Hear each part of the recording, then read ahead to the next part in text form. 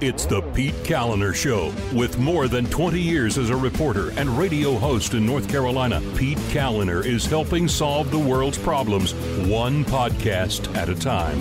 Because he's a giver. And now, here's Pete. What is going on? Welcome to the show. Thanks so much for listening. I do appreciate it. The show is made possible by patrons such as Mark, Grant, David, Cindy, Eric, Dan, Joshua, Christian, Stephanie, and Casey. Thanks so much for your support. I could not do the show without you guys. If you would like to support the program, head on over to the PeteKalinershow.com. There's a link at the top, and you become a patron over there, and then you get exclusive content, like, for example, the live stream tonight. Whatever shall we talk about?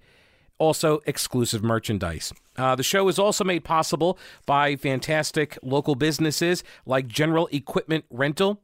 General Equipment Rental, located in Weaverville. And they're at the intersection of Merriman Avenue and Reems Creek Road. They're family-owned and operated, have been for generations, and they have got all of your equipment rental needs. They're also, by the way, your official licensed Husqvarna and Honda outdoor power equipment sales and service provider.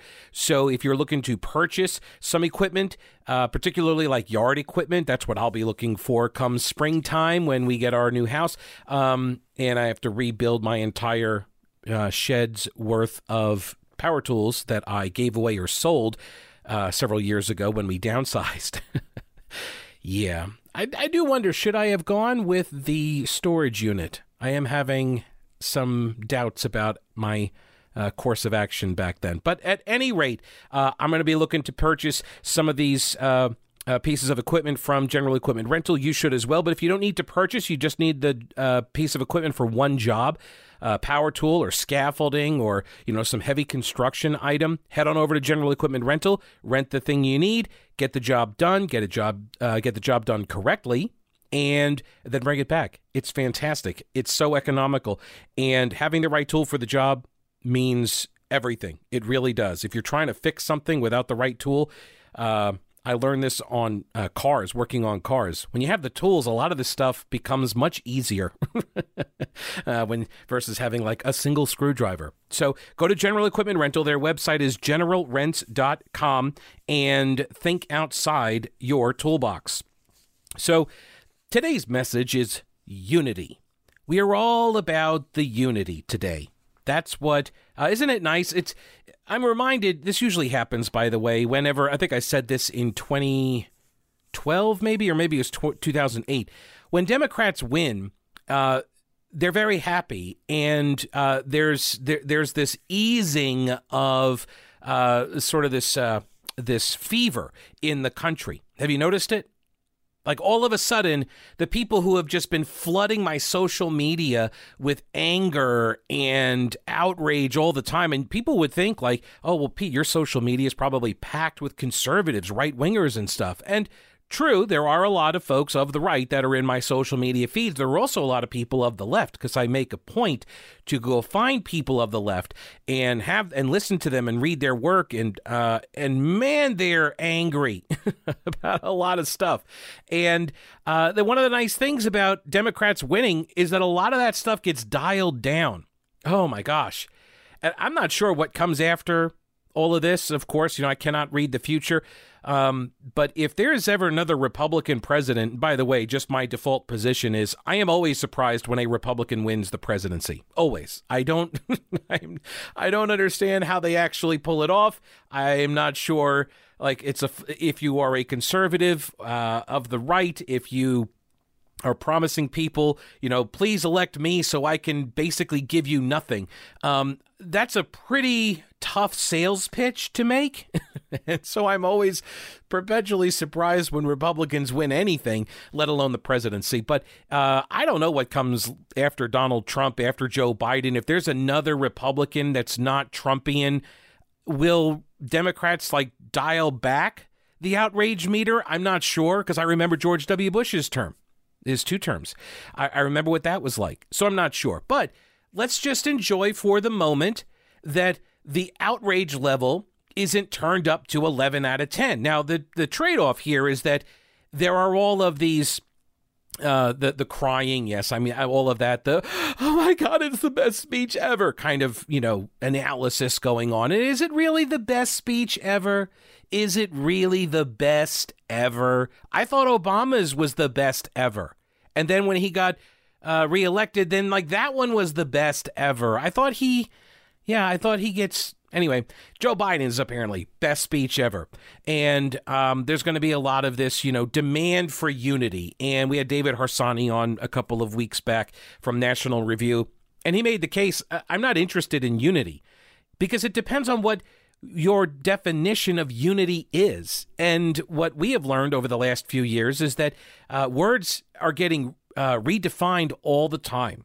And if we can unify around some concepts about what this country is about, what it was founded upon, then okay, I could probably get on board with some of that unity. But if your idea of unity is that I shut up and just do what you say, then I'm sorry, not going to happen. And you're not going to be able to blame me for, not unifying. Why won't you unify, Pete?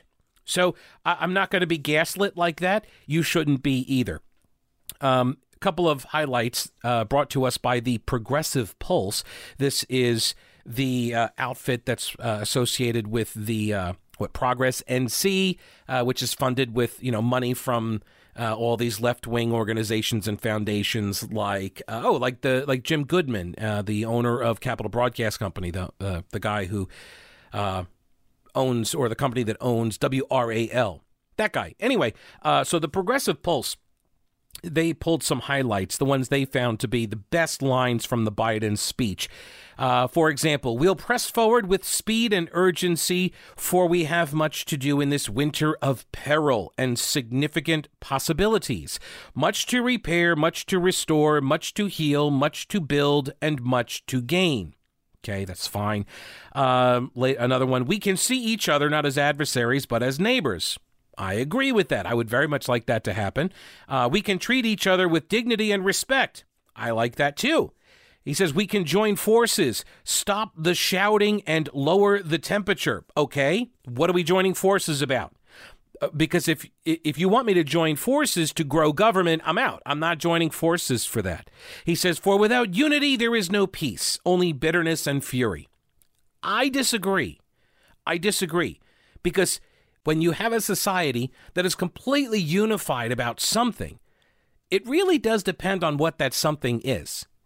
As Harsanyi pointed out a couple of weeks ago, the point of this experiment that is America is that there are going to be different opinions. So unity just for the sake of unity is not of supreme importance. Not necessarily. Now, if, the aliens show up and the whole world bands together and against these, aliens that are trying to kill us, okay, I would support that unity. That's a good unity. I also don't think that the opposite of unity is only bitterness and fury. I'm not sure of that, but at any rate, he says, let us start afresh. All of us, let us listen to one another, hear one another, see one another, show respect to one another. Politics need not be a raging fire destroying everything in its path. I'm not sure what Clarence Thomas might think of that statement, but or how about Brett Kavanaugh? Anyway, every disagreement, he says, doesn't have to be a cause for total war, and we must reject the culture in which facts themselves are manipulated and even manufactured. No, facts get manufactured? Is that really a fact then at that point? Is it? I love this idea that they are staking out some self-appointed moral high ground, some superiority, that they are the truth tellers. And you're going to hear this, by the way, that they're the truth tellers. He says, we must end this uncivil war that pits red against blue, rural versus urban, conservative versus liberal. And we can do this if we open our souls instead of hardening our hearts. I would point out that when you're doing this kind of a device, when you're writing speeches and stuff or anything, red against blue, rural versus urban, conservative versus liberal. That's why you mix this up. I would have. So if you're trying to actually be, healing, you would say something like, pits red against blue, or liberal against conservative, right? So you flip-flop, because when you always name the right as the first in that lineup, so you're saying, red against blue, conservative against liberal, rural versus urban, you are making one sound like the aggressor. I'm sure it was completely unintentional, though. The News and Observer, the McClatchy newspapers, their combined editorial board, they put out a piece that, of course, says, Biden offers a path of unity for the nation and North Carolina. Join him, Republicans. See, it's all about unity when the right joins the left. They're all about it. But when the right has the power, then they're all about resistance. It's the same way that Republicans got labeled as obstructionists when they would not go along with Obama's plans, but Democrats are portrayed as, standing in front of the fascists to prevent it from, to protect the democracy and all, when it's the Republican president trying to do things. See, then obstruction is okay. There's always a built-in assumption that their narrative, that their belief system, their ideology and political philosophy is the correct one. Have you noticed this? It's embedded in everything. And so once you recognize that for what it is, then a lot of the coverage really isn't very surprising. And so they're pleading with the Republicans, just do what Joe says and we'll be unified for America. See, if you Republicans would just agree with us on everything, first off, then what's the point of you, right? Really, what's the point of having another party if they're just going to do everything that the other party wants? But it also will, help cement Democrats' power forever, because then Republicans will be seen as accommodating and not an opposition party, and so why even bother voting? See, there's a benefit. There's a political benefit to this that media never explores. I don't know if they're aware of it.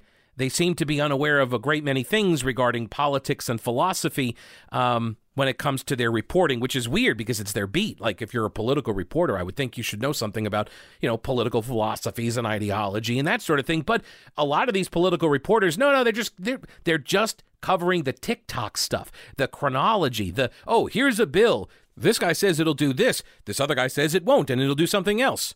I'm Pete Callender. Back to you. That's the extent of a lot of political coverage. But the News and Observer, the editorial board for the McClatchy newspaper, is very helpfully calling on Republicans to do some specific things, primarily shut up and surrender. That's essentially it. I will get to the details on that in a second. First, let me give you some details about Mattress Man and their big MLK Day sale. This is the Split King Mattress Blowout Sale. You can pick up a free adjustable base with the purchase of select mattresses. These are two-piece king-size mattresses, so you can totally customize your bed, right? So if you like it firm with the feet raised and she likes it soft with the head raised, then you can both get what you want. Right? Rolling Stones song, To the Wind. Don't even listen to it. You can get what you want and what you need with the Split King Mattress Blowout. You can also pick up a 14-inch hybrid queen mattress for $578, your choice of firmness as well there. Go to Mattress Man. MattressManStores.com is the website, but Mattress Man's got 4 locations in Asheville, Arden, and Hendersonville. They do ship nationwide. They have 5-star local delivery service, and they have a 120-day comfort guarantee. So experience the difference at Mattress Man. Buy local and sleep better. So the editorial board for McClatchy says North Carolina has much to welcome in this new path being offered by Biden. The first and most urgent change will be his commitment to ending the pandemic through an intense push to speed up vaccinations, right? Because I guess nobody else has been doing that. By leaving it to the states, this has been the problem. What does that tell you about the state leadership, by the way? Not that I'm asking the McClatchy folks about it, because they're completely uninterested in asking questions about Roy Cooper's leadership on the vaccine rollout. But they say North Carolina's rollout got off to a bumpy start. An infusion of federal support and a president who takes responsibility for the rollout will help the state catch up. No, it won't. That's so asinine, right? Think about what they just wrote. An infusion of federal support and a president who takes responsibility for the rollout. Why do you think the federal government is going to be in a better position to do something like this than the state government? That's already got the departments of health and human services, these health departments all across the state. The state has presence in every county. I would submit that the reason why the vaccine rollout is going so, what do they call it, bumpy, off to a bumpy start, I'd submit the reason for that is the guy in the governor's mansion. Just spitballing here. I don't want to, I'm sorry if I'm causing some dissonance inside of your echo chamber. North Carolina voted for Trump in November, as it did in 2016, but its concerns will be much better served by the plans and priorities of a Biden administration. See, you rubes are too stupid to know that you voted against the guy that's going to actually be better for you. This is one of the classic condescending arguments that the left always makes to the right. That, or why are you voting against your best interests? Which the same could be said of the left, by the way, right? We could say the people on the right can say the same thing to the people on the left, but they constantly make this argument. And then they're like, public schools, the pandemic has been a disaster for the schools that were already struggling from a lack of funding. Biden's relief proposal calls for billions of state education aid that will help North Carolina's public schools meet staffing needs and upgrade air and heating systems to allow for a safe reopening of schools. So HVAC systems have to be replaced in all of the schools now because of this, because of the pandemic. One might step back at some point, if you had any sense of humility, one might step back and think for a moment, maybe this massive factory model for education isn't the best way to be delivering this service. I know. I'm crazy. Immigration. Biden will ease bottlenecks for businesses seeking to hire skilled foreign workers and farmers in need of seasonal laborers. He also wants to offer a path to citizenship for, don't call it amnesty, for immigrants who entered the country illegally or overstayed their visas. This could be up to like 11 million people. Climate change. North Carolina is feeling the effects of climate change as it copes with more frequent storms and rising sea levels. Biden will take on the threat that Trump denied. Well, he better get to work because he's only got, what are we up down to now? It's 2021, 9 years, right? 2030, we'll all be dead, I think. Wasn't that the prediction? Biden's presidency may also bring an easing of tensions in North Carolina politics. Is there anything he can't do? He says he'll be president of all the people. And state Republicans, stunned by the U.S. Capitol invasion, appear prepared to take a more conciliatory approach to the state's business. We hope the Republican members of North Carolina's congressional delegation can move from being automatically opposed to Democratic proposals. See, there it is. Just don't be automatically opposed to it. But if you're going to come out and say, hey, we want to give amnesty to 11 million people, that is something that should automatically be opposed. Automatically. Why? Because it's against their principles. They've argued against this. You coming forward with a new bill that does the same thing. Like, there's nothing new in any of these proposals, right? They're going to say, let's come together. We all need to be unified. And here's our idea that we've literally been pitching for 2 decades. Why won't you get on board with this idea that we've been pitching for 2 decades and you've expressed opposition to all this time? The Wall Street Journal editorial board, they asked this question in the spirit of unity. They say, can right-wing populist sentiment be banished from American life by the brute force of social media censorship? We're about to find out. Yeah, we're about to find out. Joining me now is Brett Jacobson. He is the co-founder of Red Edge, a digital advocacy agency. The website is rededge.com. Welcome to the show, Brett. How are you? Hey, Peter. Great to be with you. Thank you. Certainly. So first, tell us a little bit about what is Red Edge. What do you guys do? What's a digital advocacy agency? Sure. So we're basically in the DC area, and we try to use digital platforms to basically talk to people about civics. So that's everything from teaching civic history to high schoolers, all the way up to engaging senior citizens to remain in the political process. So that's everything from Facebook, Twitter, all sorts of websites. Basically, anywhere we can reach you with an electron for freedom is what we're trying to do. So you are acutely aware of the importance of being on these platforms. And just from a personal perspective, I'm growing concerned that if they're starting to deplatform various content creators based on running afoul of some speech standards or something, I wonder, not that I think I violate any of that stuff, but I do wonder, like, at some point, is it going to come for me? What's your, I guess I will start sort of at the macro level. What is your take on the actions that we have seen over the last 2 weeks in this deplatforming issue? Yeah, great question. I think there are essentially two different storylines that use the same term, so people are getting very confused, and sort of understandably so. And so you have this kind of years-long history of the platforms seeming to kind of gently pick one side over the other, be a little more forgiving to the left than to the right. And so that's kind of been, percolating in the background.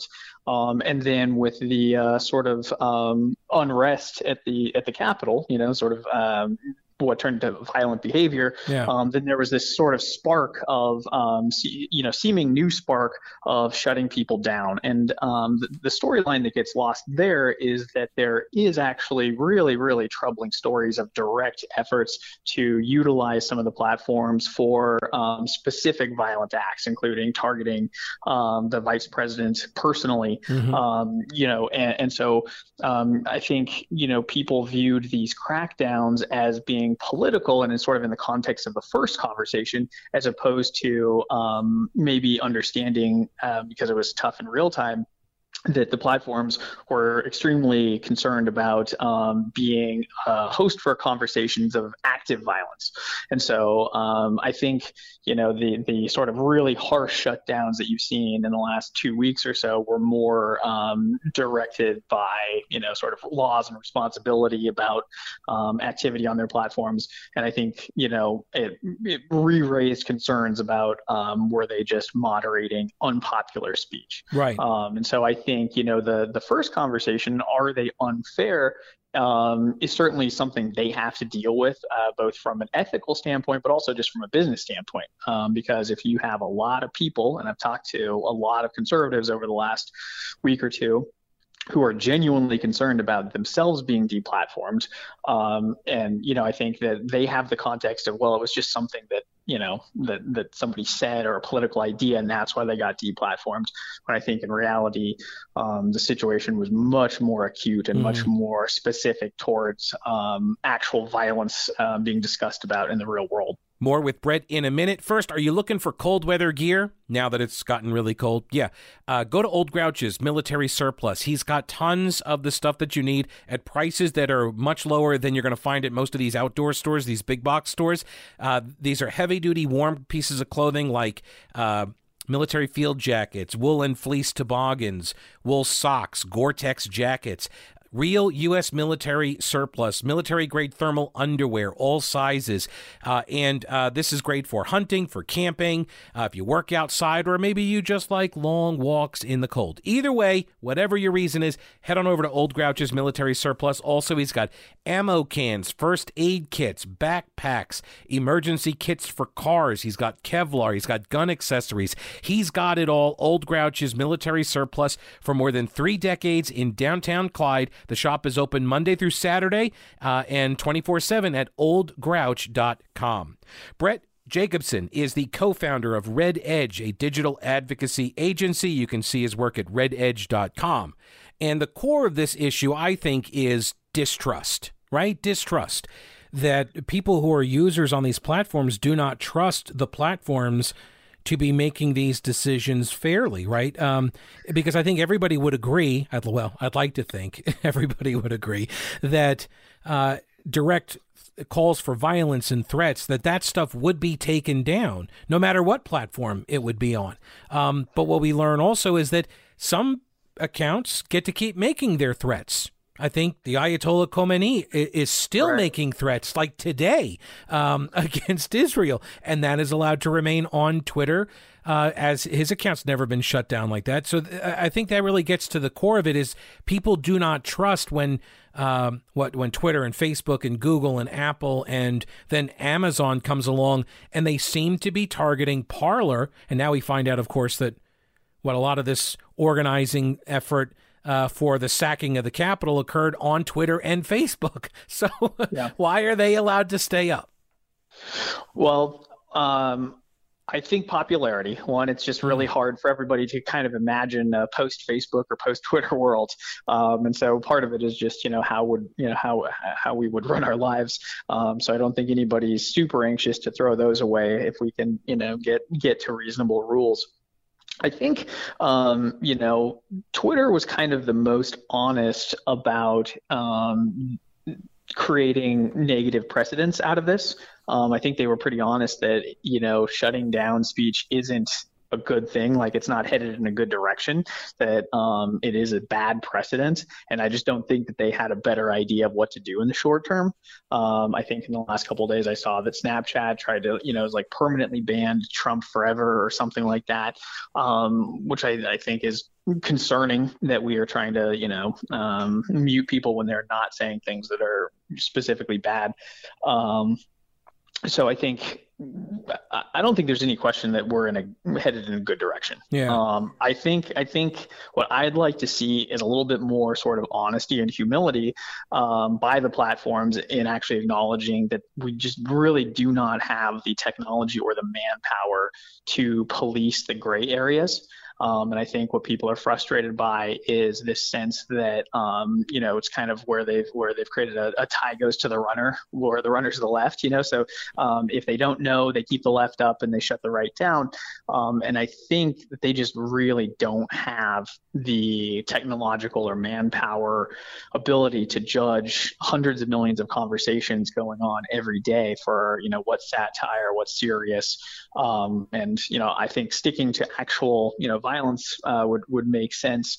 And I think that the left, is angry that the big tech companies didn't shut things down sooner, assuming that they can. And the right is frustrated that the big tech companies won't be fair, assuming that they can. And I think the most honest and maybe even concerning answer is that we just really honestly don't have the wherewithal to judge that many conversations wisely at this point. Well, I mean, look at what are the biggest issues on these social media platforms, right? You got the threats of violence, and then also targeted harassment, essentially, cyber stalking or something, right? And those are the two big ones. And I know there's also like recruitment that goes on for some of these terrorist organizations and the like. But I would put that under the violence heading as well, though. But we don't do a very good job in the real world of preventing that stuff, let alone, hundreds of millions of conversations, like you said, every single day. It's unreasonable, I think, to expect any of these platforms to be close to perfect. I don't even know half perfect. I don't know what would be an acceptable ratio for them to be able to catch that's realistic. And so then it comes down to, how do you police that if you know that you can't do it and catch everybody, or even, a quarter of everybody? So what's the way forward? Well, China and the former Soviet Union always handled that problem by not allowing really any speech. So, there's always the clampdown on everybody method. I think, most of those in the libertarian and conservative world would say that more speech is better speech, that if there is a question about whether it's, political thought or, satire, social commentary, that you want to let it go. And if it's, bad, that the marketplace of ideas will punish it. I do think there's a really troubling part of the left right now that would like to selectively shut down everybody with whom they disagree. And so I think that you do see some of that playing out in this dynamic about big tech. They're always demanding, the shutdown of one person or another. And I think, you used a good word, I believe, expect. I think, expectations breed resentment. And I think I think that people resent the big tech platforms for moderation abilities that they don't actually have. So, they're expecting a level of service that I just don't think is realistic. And I think if anything, the platforms might do themselves a favor by being a little bit more honest and humble in terms of offering what they think that they can moderate.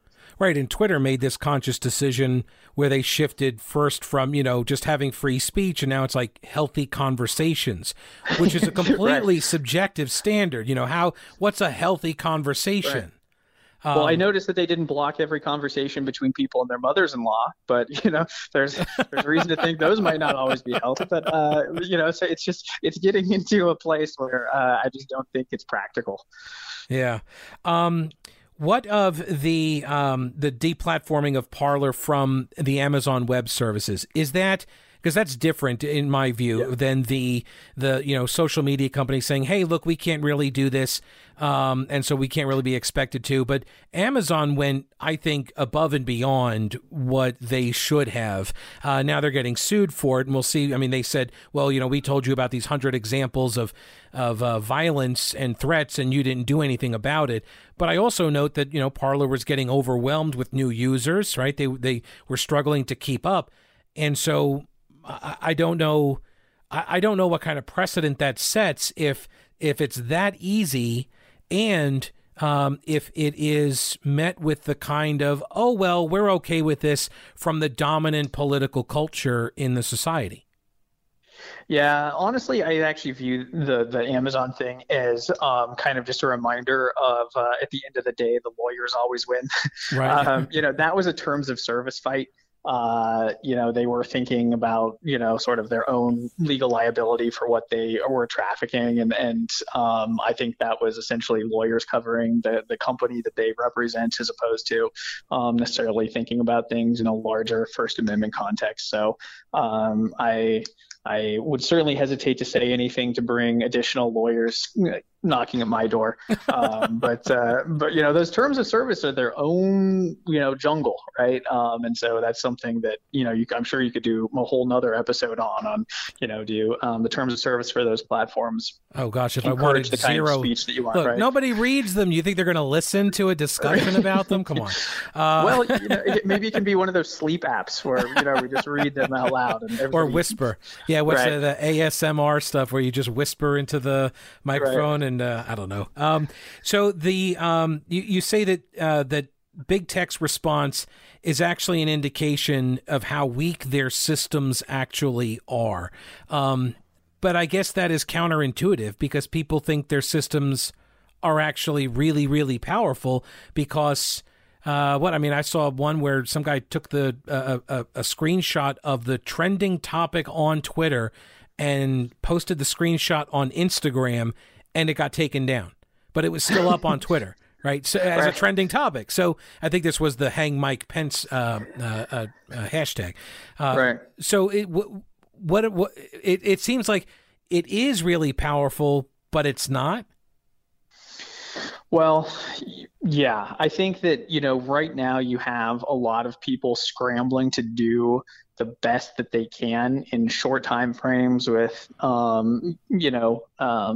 big level concerns. And we don't think that artificial intelligence is there yet to really make a great job of distinguishing good speech versus bad speech. And there's no amount of humans that we could throw at the problem in a practical sense. So we're kind of just trying to buy time, I think, until we can get cooler heads to prevail and people have healthier conversations, assuming we can head that way at some point. And I think the fault lies with us as users. What we're saying and what kind of credit we'll extend to our fellow man. Mm-hmm. About whether they're acting well or not. And I think that social media is the place where we might cut each other the least slack. No. Why not adopt sort of a First Amendment constitutional model to just say, look, if it's against American law, like our laws, that's what's going to be our guideposts. And we're going to say that the case law on First Amendment cases applies here. And that's our terms of service. Why not? Why couldn't it be just that easy? Well, because there's a lawyer on the other side who will sue him for it, I guess. I mean, I certainly would find that attractive, that should at least be the spirit of the baseline, at the very least. So, I think you're hopefully headed in a direction that other people will follow on that one. Chris, yeah, because I mean, frankly, I am concerned that with and I understand like the fight over Section 230, you've got conservatives, as you mentioned, that they want to get rid of it because they think it constrains their speech, and then you've got Democrats that want to get rid of it because they think it doesn't go far enough. They want to clamp down on even more, and I worry that these companies are beholden to whatever power or whatever party is in power, and then that's going to be their guidepost. Not really even the terms of service. It's going to be what do we need to do to keep the ruling party off our backs, and that's not good. Yeah. No, it's not. It's not healthy. And you'll see that, the problems of, picking one side or the other will become more and more obvious over time. And the pendulum will swing back and forth faster and faster, leaving people more confused about what they, could be saying and should be saying. I think one of the core parts of the American experiment is that we want less government influence on what we say, not more. And so I think the trend is definitely in a negative way, and in that, sense, an anti-American way. Brett Jacobson is the co-founder of the digital advocacy agency called Red Edge, rededge.com. Is there anything else you'd like to add, Brett, that you think folks should know that's important or interesting before we let you go?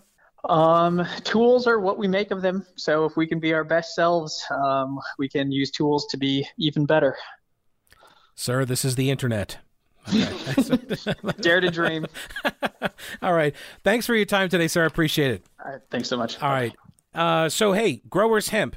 They're North Carolina farmers, family farmers, that decided, you know what, instead of turning over this entire process of CBD manufacturing, turning it over to some out-of-state company, some big conglomerate that's, parachuted in from California to tell us all how to do it, how about we do it? How about we farmers get together and we help save our family farms while helping others on their wellness journey? Growers Hemp Full Spectrum Hemp Extract. I added it to my daily routine. I take a few drops before I go to bed, and I get deeper sleep than I ever have before in my life. And I'm not alone, by the way. I'm not alone on this. I've got folks that listen to the show. We gave them free samples as part of a focus group several months ago. And Leslie said she likes the taste, the light berry. She says it's not overpowering. Daniel said it tastes great as well. And it did help me relax and sleep. So Brad, Todd, and Sean Hatley are farmers down in Stanley County. And Brad's been farming since he came back from deployment, and Sean's been working the land, the same land that his grandfather did. They've been growing hemp, and they created Growers Hemp. And so they said, hey, farmers that they know from, the community, why don't we all grow this hemp, and we'll control the manufacturing from seed all the way to shelf, which means we get better quality CBD oil and we get it at a better price. And not only do we get it at a better price, but if you use the promo code PETE at checkout, you will get an additional 20% off. You're welcome. GrowersHemp.com. Here is the official disclaimer that I have to say. So, these statements have not been evaluated by the Food and Drug Administration, and the efficacy of these products has not been confirmed by FDA-approved research. These products are not intended to diagnose, treat, cure, or prevent any disease, and nothing that I have said is meant as a substitute for or alternative to information from your healthcare provider. So consult your healthcare professional about potential interactions or other possible complications before using any product. GrowersHemp.com. You can also find it on the shelves at the Broad River Hemp Company in Shelby, the Medical Pharmacy in Locust, and the Durham Co-op, among other places. Again, GrowersHemp.com, promo code PETE, get 20% off. From North Carolina farmers to your home, Growers Hemp is about the hemp and not the hype. So when it comes to these calls for unity, maybe I would take them a little more seriously if I wasn't also seeing headlines like, we need more than deplatforming from the web browser Firefox's parent company, Mozilla. They want there to be, by default, online tools that are turned on that amplify, quote, factual voices over disinformation, which is an interesting idea when you think in terms of politics and, for example, the White House press briefing, which I'm going to get to audio from that. Salesforce has taken actions to stop the Republican National Committee from sending emails that could, quote, incite violence, although the company doesn't say exactly what action that was. The RNC uses a Salesforce tool for campaign emails. So Salesforce was monitoring and censoring, essentially acting as an editor for RNC emails that were going out. Also, Marriott, Blue Cross, among companies that suspended donations to U.S. lawmakers that voted against certifying the slate of electors from states where questions were raised about the election integrity measures. So don't tell me that we all need to unify while you guys are taking all of these steps that seem to me to be aimed at crushing dissent, that seem to me to be aimed at people that just happen to be your political opponents. Politico had an interview before the election with Roy Cooper and Governor Whitmer, and I think they talked to other governors as well. They were going around asking, hey, you're a Democrat governor in a state controlled by those nasty Republicans, and how do you do it? How do we come together? And something that Cooper said actually made the headline. We need aggressive healing. Aggressive healing. It is Orwellian, isn't it? Like you do have to step back and kind of admire how much the 1984 Orwellian warning is actually being used as a blueprint. The chutzpah. I mean, they're just full on dead sprint charging for the finish line here, right? It's unbelievable. Aggressive healing. What is that? What is aggressive healing? Anyway, he says you got to rely on cooperation. This is Roy Cooper saying this. Cooperation, yes. You have to have an ability to put yourself in the other's shoes to try to figure out where they are coming from. I think you have to be satisfied continuing to get 4 yards on every play and making sure you get a first down instead of the long bomb. And eventually you can get where you need to go, but sometimes it takes a little longer. Now, on this unity question, the very end, bringing the country together, here's the question. What happens now?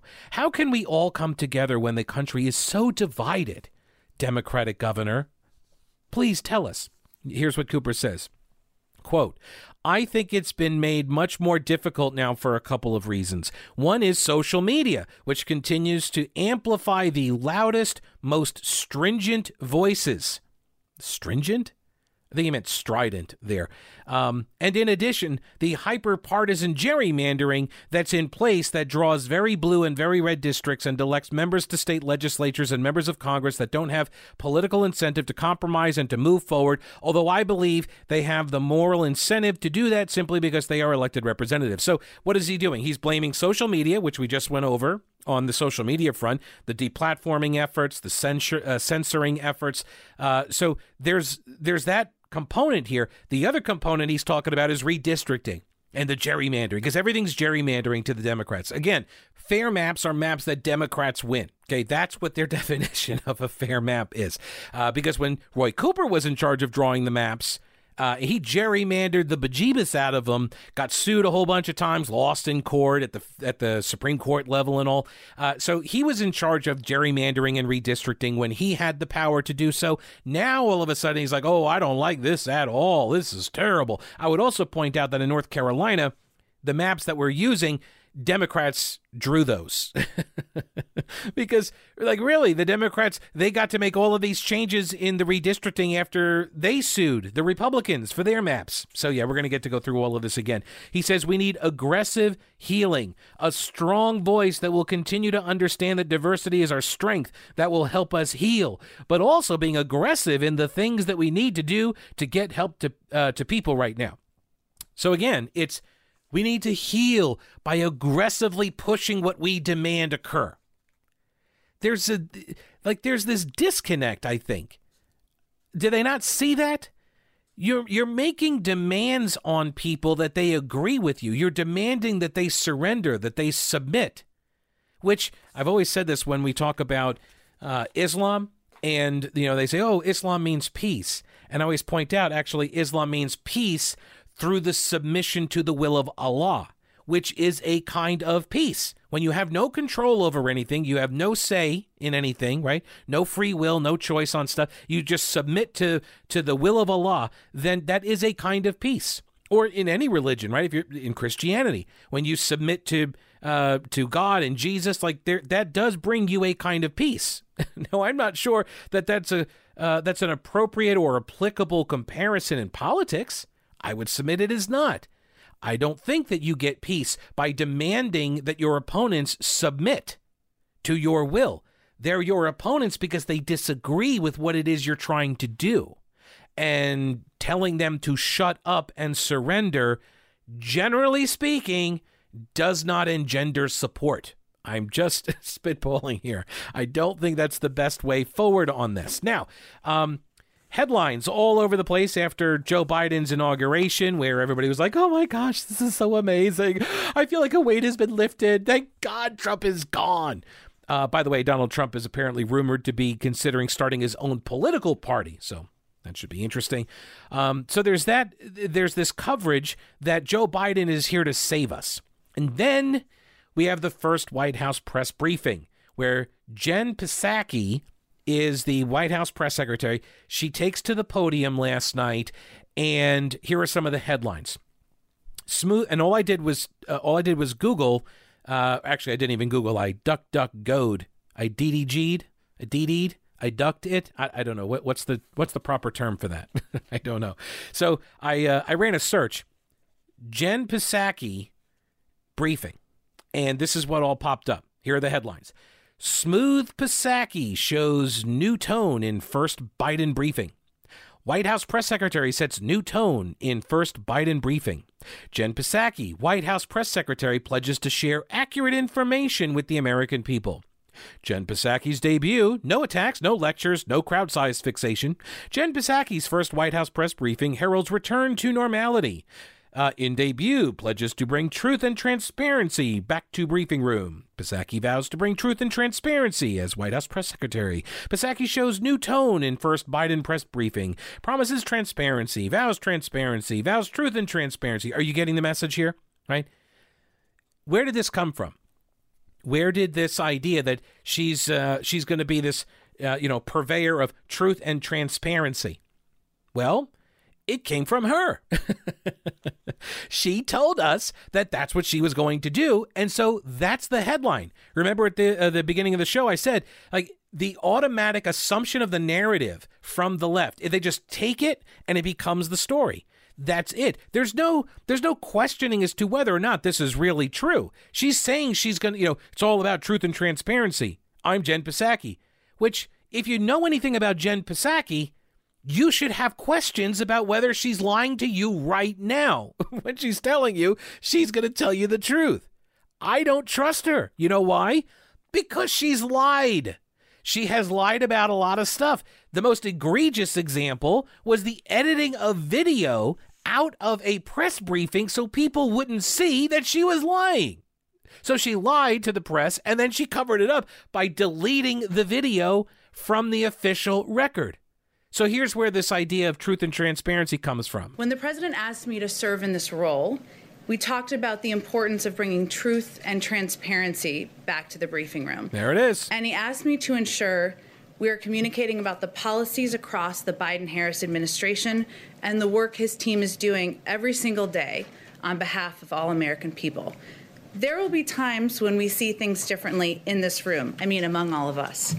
That's okay. That's part of our democracy, and rebuilding trust with the American people will be central to our focus in the press office and in the White House every single day. Well, that's good enough for me, right? Good enough for me. She said it, so I'm going to believe it because Democrat. Now, here is something you can believe. Rowena Patton and her all-star powerhouse team, they will get your house sold fast, and they will get it sold for more money. This is what they do. I and Christy are using Rowena Patton and her team to buy our house. I only recommend them. I've never recommended another realtor in the Asheville area than Rowena Patton and her all-star powerhouse team. The Homes for Heroes program, they are a part of it. It is a national program that gives buyers and sellers 25% back from the realtor commissions. She's given back almost $800,000 to people who qualify qualify for this program. These are folks that are police officers, firefighters, healthcare professionals, educators, members of the military, so veterans, active duty, and retirees. Give her a call at 333-4483 or go to the website mountainhomehunt.com. She has homes in all price points, and she has buyers already lined up. So if you're thinking about selling, be prepared. When you call her, it's going to move pretty quickly. Her number is 333-4483. Rowena Patton and her all-star powerhouse team, mountainhomehunt.com. Give them a call and then start packing. So Jen Psaki last night started her press briefing. By the way, just by way of background, she was in John Kerry's presidential campaign. She's been around politics for almost 20 years now. She was in the Obama campaigns as well, worked on those comms teams, and she served as the State Department spokesperson in his second term and then became the communications director in 2014 for the last 2 years of his term. That's important. I'll come back to that in a second. She did not work for Biden's campaign, I would point out. Now, she started this briefing, though, last night with a list of all of the executive orders that Biden was going to be doing, and one of those was a lie. Now, it's not considered to be a lie in the leftist circles, the political circles and media circles, but it is a lie that Donald Trump signed a Muslim ban. It's not a Muslim ban. It was a travel ban, and it was targeted to several nations: Iraq, Syria, Iran, Libya, Somalia, Sudan, and Yemen. And yes, they were Muslim-majority countries, but there are a bunch of Muslim-majority countries that were not listed in the ban. And in fact, that ban got amended. Iraq got dropped, and North Korea and Venezuela got added. The Supreme Court rejected Democrats' arguments that this was based out of, xenophobia or religious animus. It wasn't. And, but she said it was. Last night, she said it was yet again. If only maybe somebody would ask her some questions. Well, it was a press conference. So what kind of questions did she get? Let's take a listen. Zeke, why don't you kick us off? Thanks, Jen. First off, congratulations. And one question about your role. You touched on this a little bit at the top, but when you were up there, do you see yourself, your primary role is promoting the interests of the president, or are you there to provide us the unvarnished truth so that we can share that with the American people? Oh, my God. Did you hear that? It's hard to hear through the mask. Are you here to give us the unvarnished truth so we can pass it on to the American people? Ugh. Let me ask you on policy, if I can, quickly. You talk, obviously, your role is sort of in terms of delivering the best information to the American people on behalf of this White House. The battle for truth may be as tough a fight right now as is the battle against coronavirus. How do you and President Biden plan to combat disinformation that in many ways led to that assault we witnessed 2 weeks ago today on the Capitol? Right, so disinformation, like calling something a Muslim ban when it's not a ban on Muslims? You mean like that kind of disinformation? Oh, or is it different when you guys do it, right? When you guys spread disinformation, when you craft the narrative to make your guy look better, to make your policies sound better, to minimize harm to people that your policies are exacting, like when you do it, it's totally different, right?